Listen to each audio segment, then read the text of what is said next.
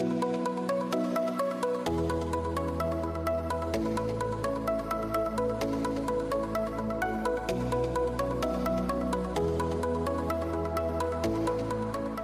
everyone, welcome back to another episode of the Life of a Fashion Student podcast with me, your host, Christina Eng. Hope you guys are still going strong. I honestly lost count of the weeks that I've been home now, but it's probably somewhere between 4 to 5 weeks at the least. Anyway, before we get on into the episode, you guys, I just wanted to tell you about this podcast's new Instagram page that I created for the podcast the other day. It's going to be filled with really great content, and I'm working on a really cool design for the feed that I think you guys will love. And if you're loving what you're hearing, or if you just want to support this podcast in any way, it would mean so much to me if you guys could follow that page on Instagram. It's at Life of a Fashion Student Podcast on Instagram, but as always, my personal Instagram and the podcast Instagram will be in the description of this podcast for you guys. Anyway, thank you guys all for your support and feedback on my episodes. I've just put so much work into this podcast for you guys, and I'm so happy that you guys are enjoying it. So with that being said, I want to go on right into the episode. And for today's episode, I didn't really have like a specific plan on where to take this, but I kind of just wanted to talk about two overarching themes. The first topic, which is something that I've seen, all throughout Instagram and YouTube, is focusing on how to stay productive. And especially now when it seems like most people, have given up or lost hope, because of the virus and just staying home and being isolated, I think that the tips and advice that I'm planning to share with you guys can really be used for this hard time. Because at least for me, even before quarantine, there were some instances where I was feeling less productive than usual. I was just less motivated to work at that time too.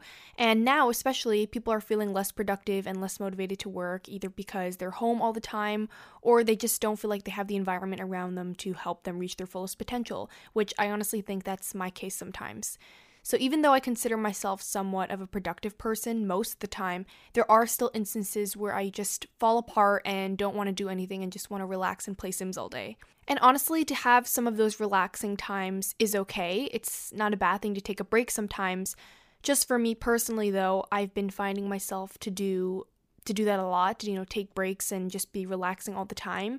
And it's kind of result in a lot of unproductiveness, which for me is uncalled for. Anyway, I'm sure you guys must have already watched or listened to so many people giving their fair share of advice on this topic. So I'm really going to try to share with you guys things that are little less obvious and just personal tips that have worked for me and that might be different from the ones you guys already heard.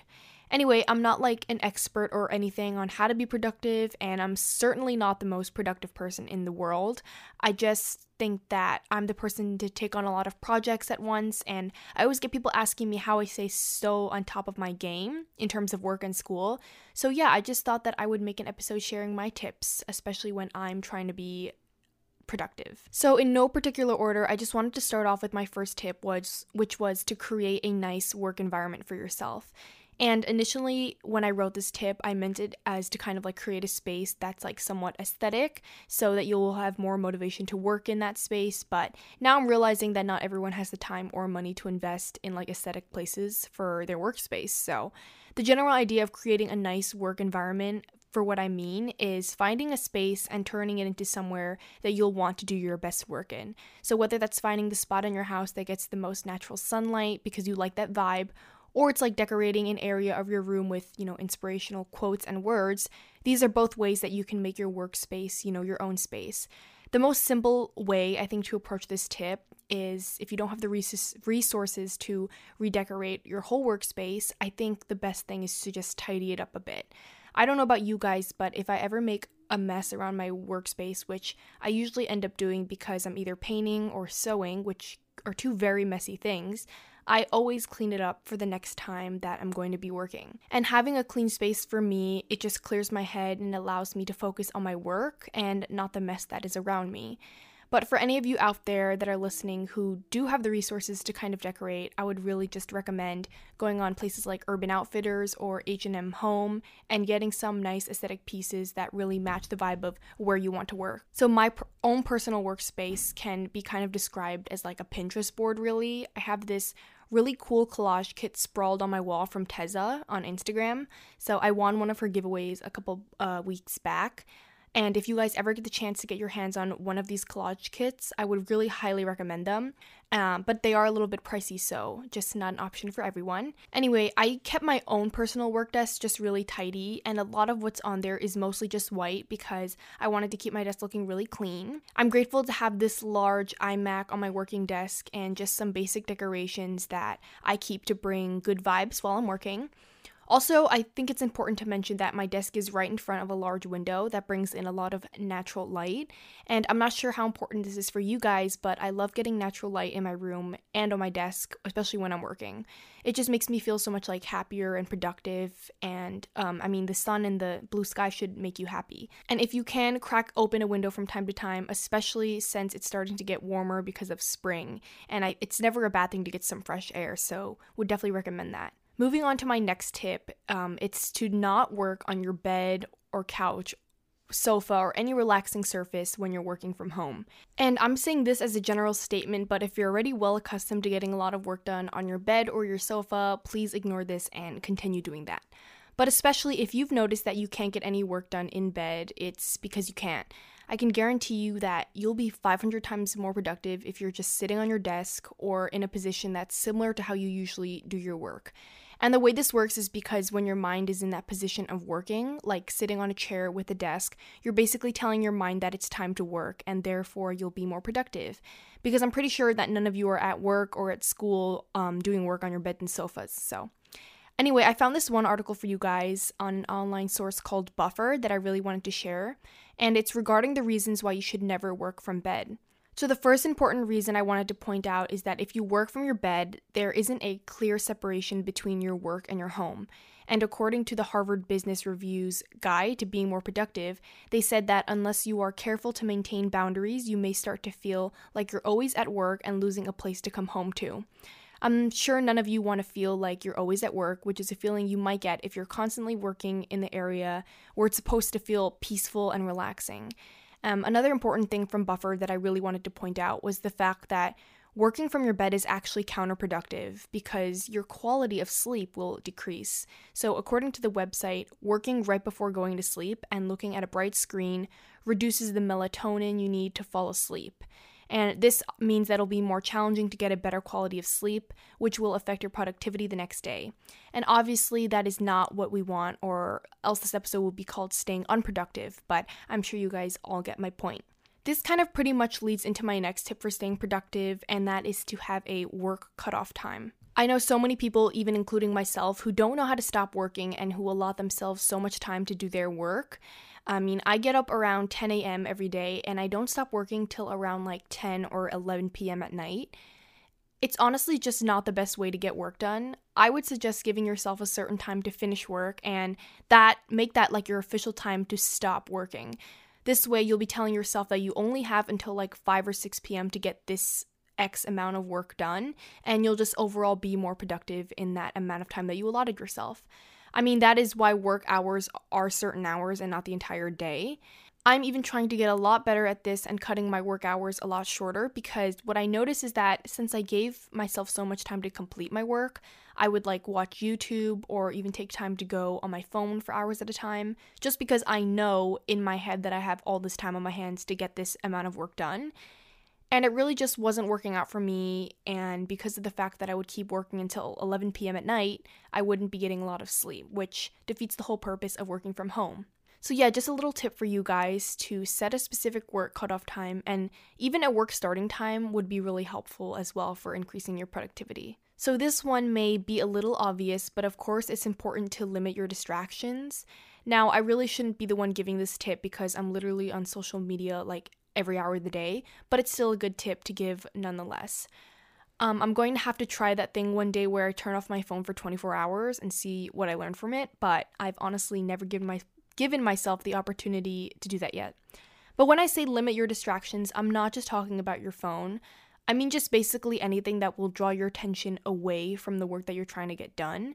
Like, besides my phone, I know another thing I do, which I actually mentioned before, is I watch television shows while I'm doing work, which is honestly such a dumb idea, and I should stop doing it because it actually makes me take longer to get my work done. But take it from me, guys, you don't want to be watching a show while doing your work. It's just not a good mixture.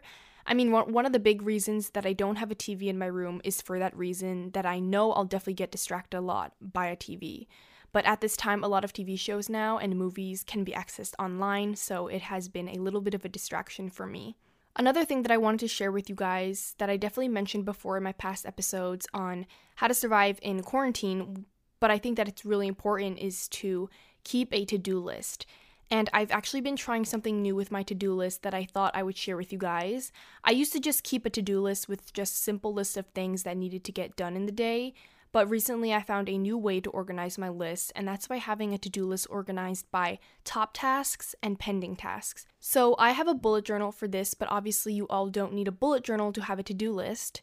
So the top tasks are the things that you should list that absolutely need to get done that day and that can't be missed.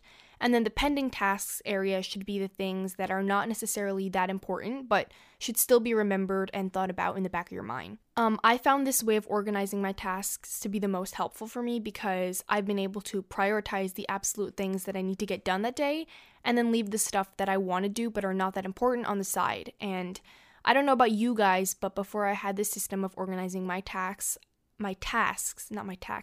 I really just wrote every single task down on that list and then did them in like no order whatsoever, just like when I feel like I wanted to do them.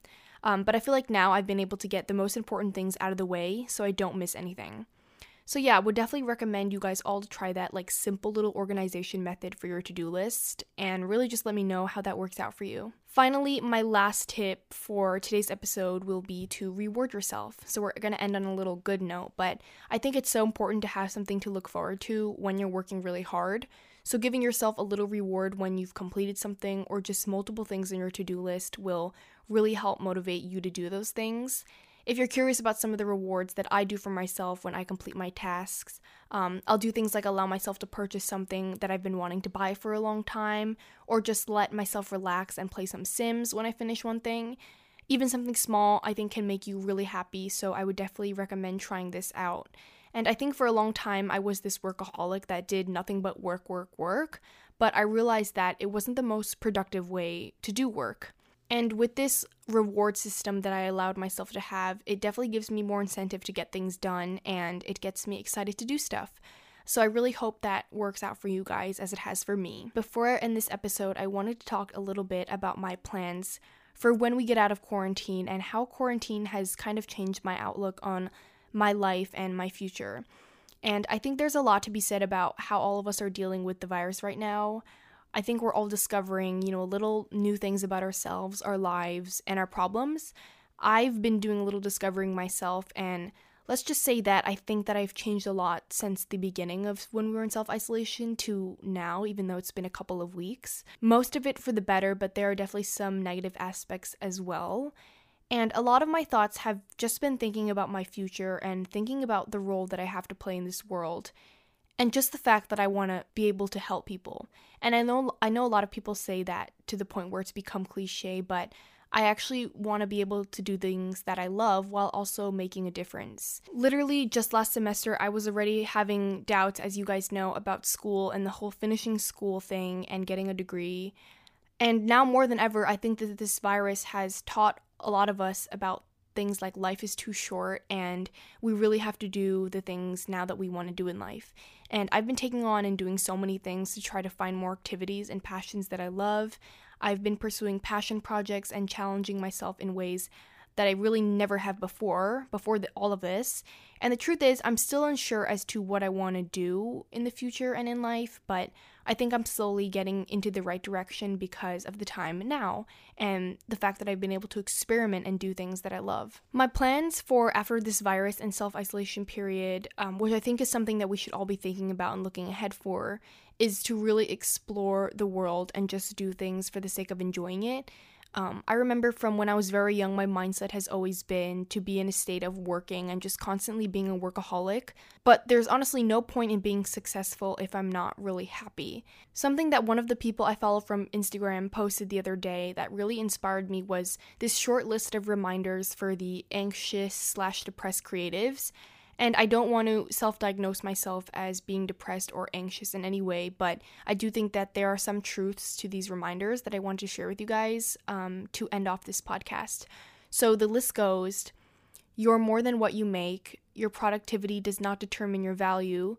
It's okay to do nothing sometimes. Not everything you do has a result in a product. Not everything you make has to be important, significant, or even good. You can make things just for yourself. You can keep secrets for yourself, whether it's not posting some of your projects or not sharing your techniques. You're allowed to say no. You're allowed to rest. Anyway, with that, I want to thank you guys for tuning into this podcast and to hit that follow button if you're liking what you're hearing. Just a small reminder that if you're not already, it would really mean a lot to me to show some support on the podcast Instagram, which you can find in the description of this podcast, along with my personal Instagram. If you guys have any ideas for future episodes, give me a DM on Instagram because I would really love to hear them. And anyway, thank you and see you on the next episode of the Life of a Fashion Student podcast.